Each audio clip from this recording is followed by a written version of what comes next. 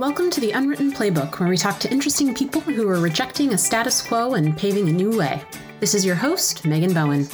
On today's episode, I'm speaking with Michael Eckstein, LinkedIn's cutest accountant. He's super funny, and we dig into a great topic. The idea that if you're building a small business, you should not take advice from larger companies. Everything is different. People should be focused on evaluating their context and making decisions that make sense for them, not necessarily following the big co best practices. I hope you enjoyed this discussion as much as we did. Now to this episode.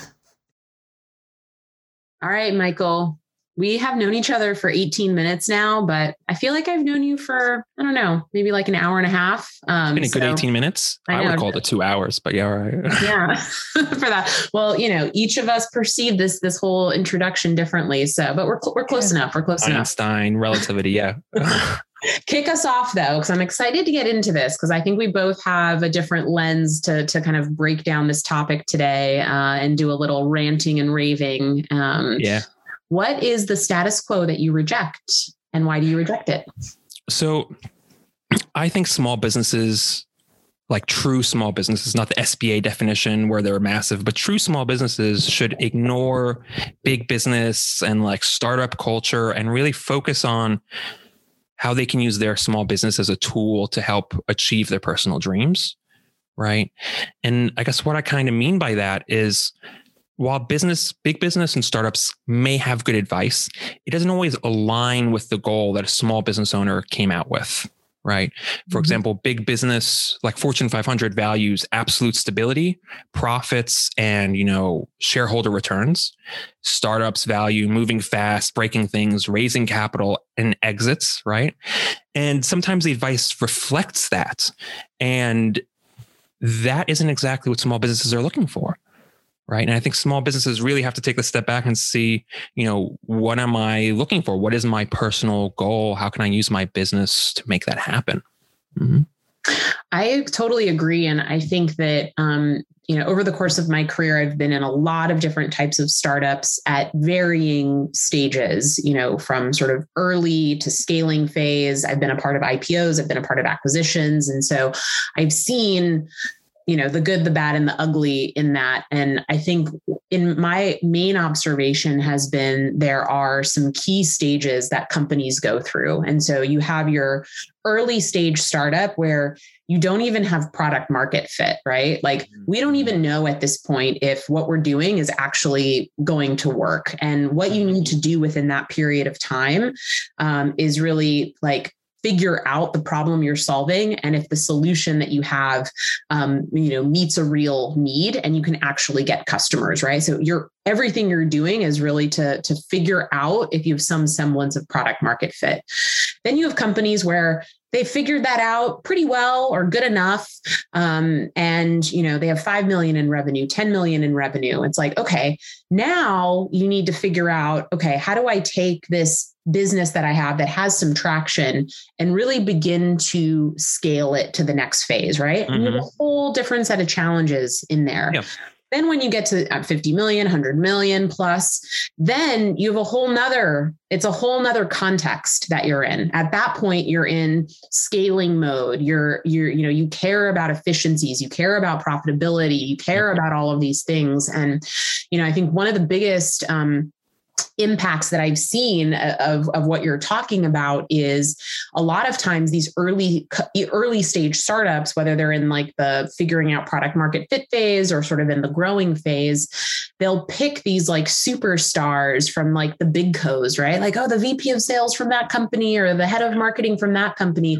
So you pop someone that has been really successful in that environment, and then you pop them into a startup, and then they're just running the playbook that they ran at $100 million company, and none of it works, right? And then they last 18 months, they get fired, they have to start all over. And that can sometimes even be the kiss of death for a startup, but it happens all of the time, which is crazy. And then maybe this is a little bit of a different lens than where you were going with it, but I don't know if you've seen that or what are some of the other like ramifications that you've seen from people making this mistake? What I see is on the small business fit level, and like you can see it a lot in the advice people I guess, kind of repeat and regurgitate a lot is that it just doesn't quite fit. Like, for example, startups are, I don't want to say obsessed, but one of the main goals is to have a successful, profitable exit, right? It's either to break into a market and become a market dominator, or to exit and someone buys you out. And it's kind of like those kinds of things have bled into the small business environment. Everyone's just kind of like, oh, I'll just have an exit and retire. But the thing is, those startups are positioning for the exit. Everything about it, they're trying to optimize for the exit to be as sellable as possible, just so another company can be in and be like, we don't want to compete with you. We're just going to buy you. Right. And they just buy it and they're like, you're now a division of us. Right. And they just kind of throw it into their big company. But you'll have a small business that's just an absolute dumpster fire. Yeah, it's profitable. Yeah, it's making a good living, but it's an absolute dumpster fire. It needs the owner. There's no systems in place. There's no proper record keeping in place. And it's just like, who's going to come in and buy that? Right. Maybe a firm wants to come and just like kind of gobble up your clients or something. But it's just like, if you're not optimizing, that same advice where you're kind of positioning for exit doesn't work because you missed the important part. Right. And it's all sorts of things like that. Just advice that was, they missed the why. Like, for example, why do startups take on equity investors? Because that's the best way to get the money, that they need. Right. They can give away equity that's worthless and they can get $50 million. But when you do it on the small business level, first off, you don't get as much money. And then second off, because you're not going to blow up and exit like a startup is, now you're stuck with an equity investor that was unnecessary. And you got to put up with their BS for the rest of forever. Right. Now they have input. Now they have all these things. And that's what people don't realize in startups. These VCs and stuff, they get input. They get to come in and like say stuff. They have an opinion. You have to put up with it. And when someone gives you $50 million, I'll put up with their opinion. When someone gives you like 20 grand, it's just like, so that kind of thing. Yeah. It's true. And after in my career, I was at 5 different, B2B sort of SaaS tech startups in New York, all VC backed. And I think, there are some like real positives, but real negatives in the model, right? Like obviously when you have the extra capital, it allows you to move quickly, invest in product development, invest for your growth, knowing that you're going to burn for a while until you can kind of catch up. And, there are some businesses that might never have gotten to where they were without having that capital and that as a growth lever for them. I think on the other side though is, all sorts of companies. And honestly, like right now, it's a little bit insane. Like the VC investment that's happening, like the acquisitions that we're seeing. I think after like everything being bottled up in the pandemic, people are just like going crazy right now. And I don't know if all of these decisions are sound or the right ones. But I think like on the negative side, like I do think that the VC model, to your point with like the investors having oversight and pressure, it really creates like the conditions for a lot of startup founders to make really, decisions that are more short-term focused, right? Or decisions to appease an investor, which might even be in conflict with what the company is actually trying to do. And right now, what I'm doing with Chris at Refine Labs, we're bootstrapped. We have no outside investment. We're covering our costs with the revenue that we're making. Is it hard? Yeah. Do we have constraints? Yeah. But it's really nice to have that control and be able to do what you believe is right. Him and I are very values aligned. We really play the long game. We think very long term. And I think after living all of the different lives I've led at the startups, and now that I'm here, I think I've learned so much from that experience. But I think this is like, I think like it's cool to build a small business from scratch and like, you don't need a major exit and like the control is really nice. And there's a freedom to it. Absolutely. And you can still take like, I'm a startup person, right? Like there are many things that we do that are like startups, right? And then there are many things that we do that are not. And the reality is it's like, think for yourself. Like exactly. Take all of your experience, all of your knowledge, the context that you're in, make the best decision possible, but just don't do something because other people were doing it or because you did it that one time and it worked. Right. I think like the critical thinking part of this is important. Okay. I just went off on a tangent. What do you have to say? It's fine. And that's kind of on point though. It's just like, just because a startup does it, just because a Fortune 500 company does it, doesn't mean you have to do it. Some things make sense in that environment. And then when you bring it down to your environment in the small business world, it doesn't make sense anymore. Right? Like in the startup, I think I'm repeating a point now, but like the equity investor makes sense because you need the money. And when they pay you a lot, that's chill. But when they're paying you a little bit amount of money, now you don't have the benefit of having a lot of money. You don't have the benefit of the expertise a lot of these VCs bring. But now you're making your short-term decisions to appease some investor that gave you $20,000. Right? Yeah. And that becomes dangerous because whereas a startup wants to blow up real quick and either it works or it doesn't, we try and exit. A small business is almost never, no one's like creating small businesses to exist for 2 years. It's kind of the long-term dream, right? And if you take a small business and you make short-term decisions like that, and you kind of try and appease this outside investor, you could screw up your entire, small business, which is supposed to exist for 10, 20, maybe more years.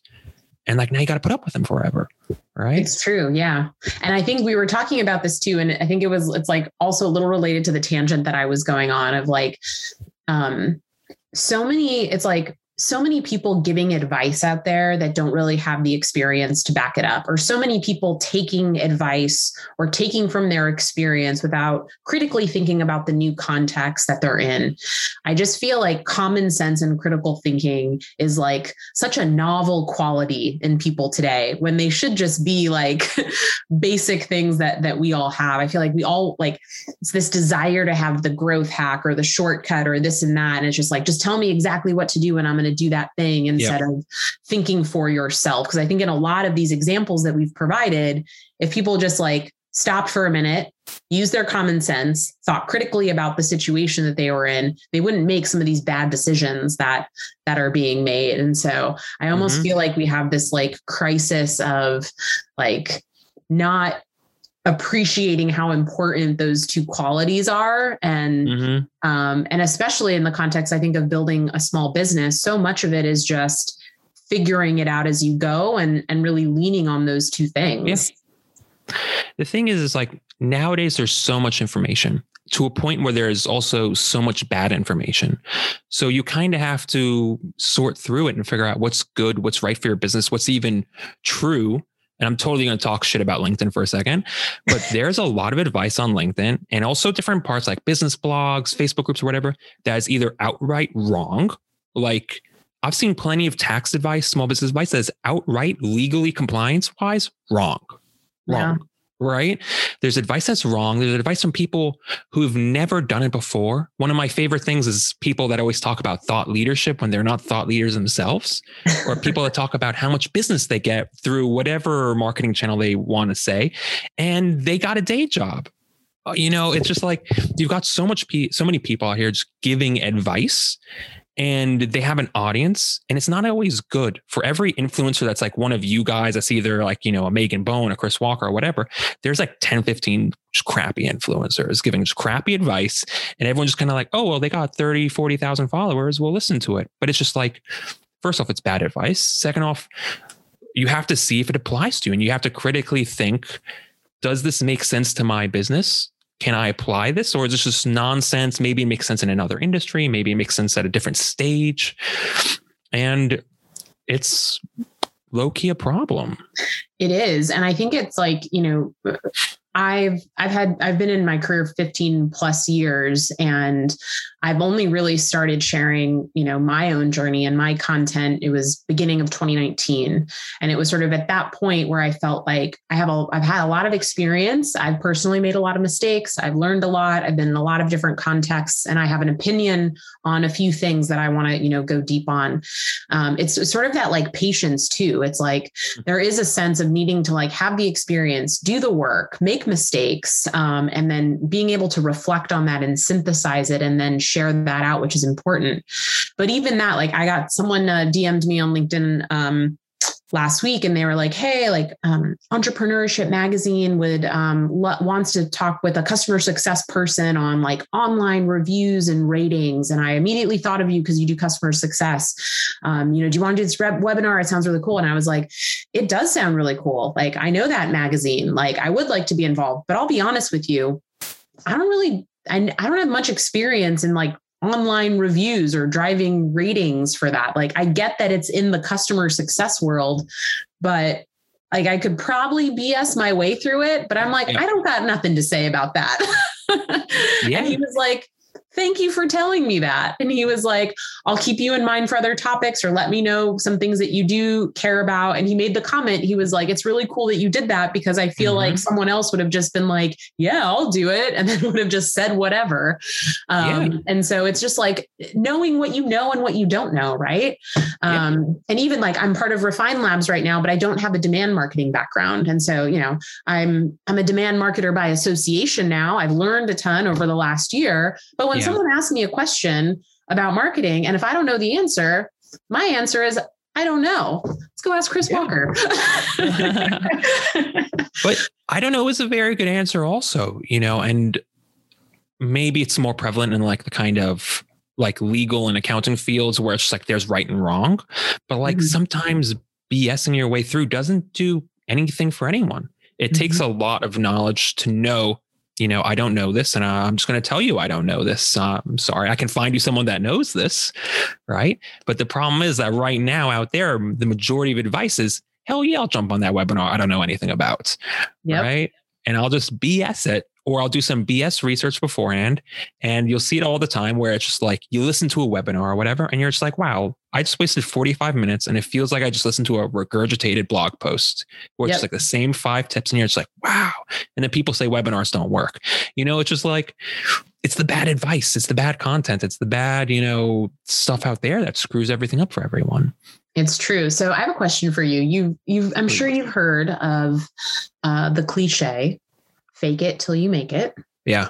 And as we've been talking about it, you know, I think maybe at a point in my earlier career, I embraced like the feeling of that, in the sense of like kind of wanting to show up with maybe a little bit more confidence than maybe you deserved, like just given your, you know, your sort of point in life or your experience that you're in. But especially now, like, I don't know, that whole phrase, and just kind of like, why don't you just make it and then not fake it? And then like, I don't know. So what does that cliche conjure up for you? I think there's a place for it. And you just kind of have to see with a lot of these things, like how far you kind of take it and how reasonable you're being with it. For example, along with that phrase, we've all been talking about imposter syndrome. To a certain extent, the problem with imposter syndrome isn't that you don't know what you're doing. It's just that you feel like you don't. And in that case, fake it till you make it, overcome the imposter syndrome until you have the confidence that, yeah, I do know what the hell I'm talking about. On the other hand, don't fake it till you make it to the point where you're straight up BSing people and like being a guru. Like, I'm an accountant by trade. You know, it's okay to say, you know, take a little bit of a step outside my comfort zone and fake it there and be like, yeah, I can figure this out. It's another thing for me to turn around tomorrow and go, I'm a demand gen marketer. Here's my course. Here's my, you know, hardcore sales page. You know, there's varying degrees of fake it till you make it. And sometimes a little bit of it is good, right? Sometimes you're on the discovery call and the client is like, do X. And it's like a little bit outside your purview. And you're just like, I can figure out X. Yeah, I do X, you know, that kind of, you know, fake it till you make it isn't necessarily bad. You know, you have to move outside your comfort zone a little bit to learn, but like, be realistic and don't screw your client with it.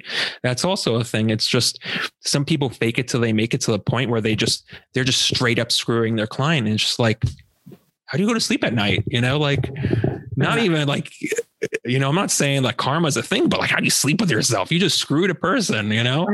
I know. Well, if I'm reading you correctly, it seems like, I suppose with most things in life, fake it or make it, use it in moderation. And in those instances you described. So we've been having a little bit ranting and complaining on this topic. But what are some things that people can be thinking about? So what if there is a small business owner that is looking for advice, right? Or, you know, what if they're experiencing a challenge and they're not sure where to turn? Like, kind of instead of like blindly following all of the noise and the advice or trying to implement a playbook from a big company, what are some things that people can do in order to kind of like break out of this trap and break out of this cycle?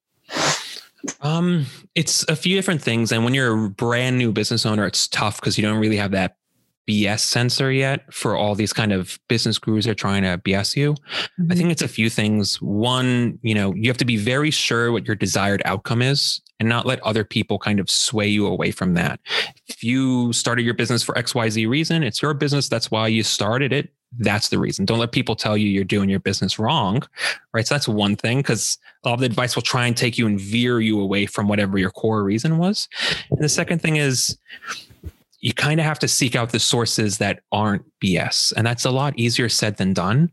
But sometimes it comes from surrounding yourself with legitimate business owners that have run their own businesses, or people that are legitimately knowledgeable about business. And like there are some books and stuff, but it's usually not the most popular book in the industry. That's good advice. It's usually just, it's popular for a reason because it's real easy and everyone goes, yeah. But the best advice is kind of hidden away. It's, your accountant, your lawyer, your person at the Chamber of Commerce, that actually does business, that knows things. For that. I like that. And I think, I just keep coming back to, and this is something that I try to remind myself of on a daily basis. Like whenever I am confronted with a problem or a challenge in my business that I need to solve, the first thing that I do is I think through it on my own. I try to break down and actually get to the root cause of the problem. It's really easy to get caught up in symptoms or surface level things and try to solve those, but not actually really identify and solve the core thing that's causing all those problems. Right. So I try to go through my own problem solving exercise to really what is the problem? What is really going on here? And then it's just thinking through from a common sense perspective of what are my options? What are the different things that I could do to solve it? Right. And then once you have clarity on the problem, you have a few options on the table, then you can get into the okay, let's evaluate which one of these options might be better. Honestly, it's really at that point where if I'm going to seek input or advice from someone else, it's really at that point where it's oh, okay, I know someone that I think has been through something similar. I'm going to kind of bring them through my thought process, right? Of, I think this is my problem. Here are some of the options that I have. I think this is the right one, but what do you think? Right. And it's instead of trying to load off your work to other people of problem solving and figuring this out, it's actually just think about it. Make your pros and cons list, get to the root of the problem. Right. And I definitely think it's a good idea to take feedback from others and get outside input. Right. But it has to be a trusted source. And I think that type of input is most impactful when you can actually go to them and say, I've been thinking about this for a minute. Yeah. And here's how here was my thought process for the problem diagnosis. Here was how I was thinking about solutions. This is why I think this is the best one, but what do you think now that I've laid out all this context for you? And so I just feel I know what it's like to build a business. It's super busy. There's a lot of pressure. You want to just move quickly. You want someone to tell you the answer so that you can do it, but there's no shortcuts. And that's honestly, regardless of what the problem is, that is what I do. And that's what I recommend people think about, because you usually have all the answers in your head, and, or if you don't, then you need to take the time to clarify, what you're really asking other people to put their input on. Yeah, exactly. I think that's a much better way of phrasing than I did. You should have yourself as a guest, but that's kind of the thing. A lot of the advice is a good advice. Yes, but it's not tailored to your situation, and you have to know where your situation is at first. What is your true problem? Right. Because, advice can only be so specific when you blast it on the internet if you want to have anyone read it. So it has to kind of get generalized along the way. That's the problem with a lot of niche advice, like tax advice and legal advice. It gets generalized as it gets put on the internet. But your specific problem might be slightly different than whatever advice you're running to read. So like you're saying, spend some time to really think about where you're at, where your business is at, where your problem is at. Then get the advice and see if it meshes with what you're doing. Yep, totally. All right, Michael, I got 2 more questions for you that I always like to wrap up with. So future cast, 10 years from now, It's 2031. You're living in Manhattan. What do you hope is true? You have a boat. It's great. Manhattan and a boat. I got a lot of money. What do you hope is true based on what we're talking about today?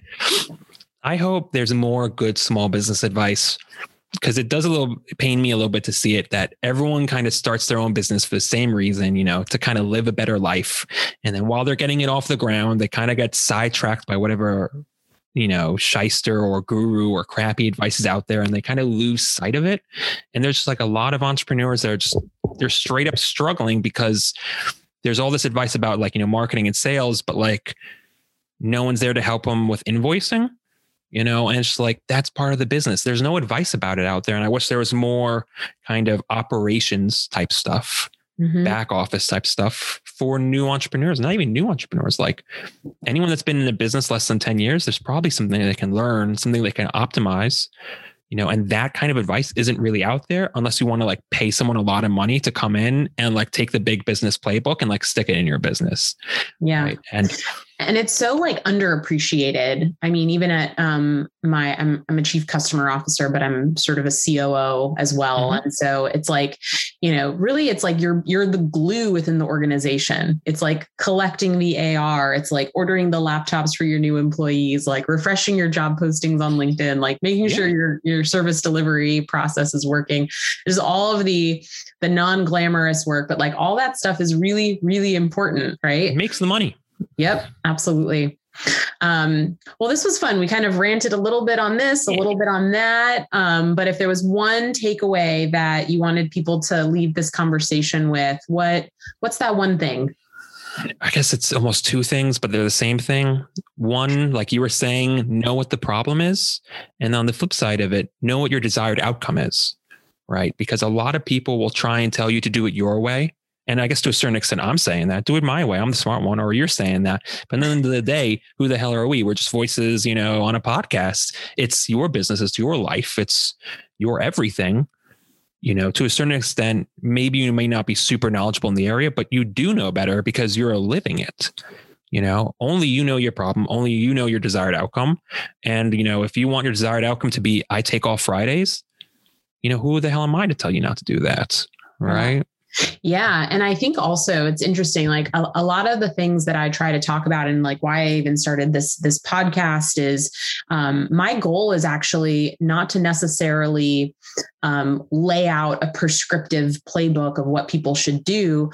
My goal is to encourage and challenge people to think differently and to think for themselves. Right. Mm-hmm. And I think there's a lot of appropriate, experience and context and lessons learned that you can share.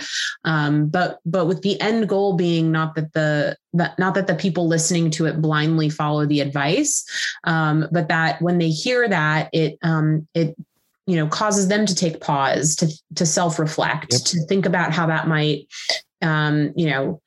resonate with them or impact them, and then decide to take an action or not take an action on a result of that. Right. I think for me, that's really my goal, because I feel like the more people that can embrace that and kind of take their power back and think for themselves, the better our future will be. Yeah. I think what you watch Black Mirror or the other dystopian future shows of just people going along with what everybody else is telling them to do. And I think my worst nightmare is not having the agency to think and act for myself and to feel free. And so that's kind of where I'm coming from. And a lot of the content I put out is really in an attempt to sort of provoke thought and discussion, as opposed to I know everything and this is exactly what you should do. Yeah.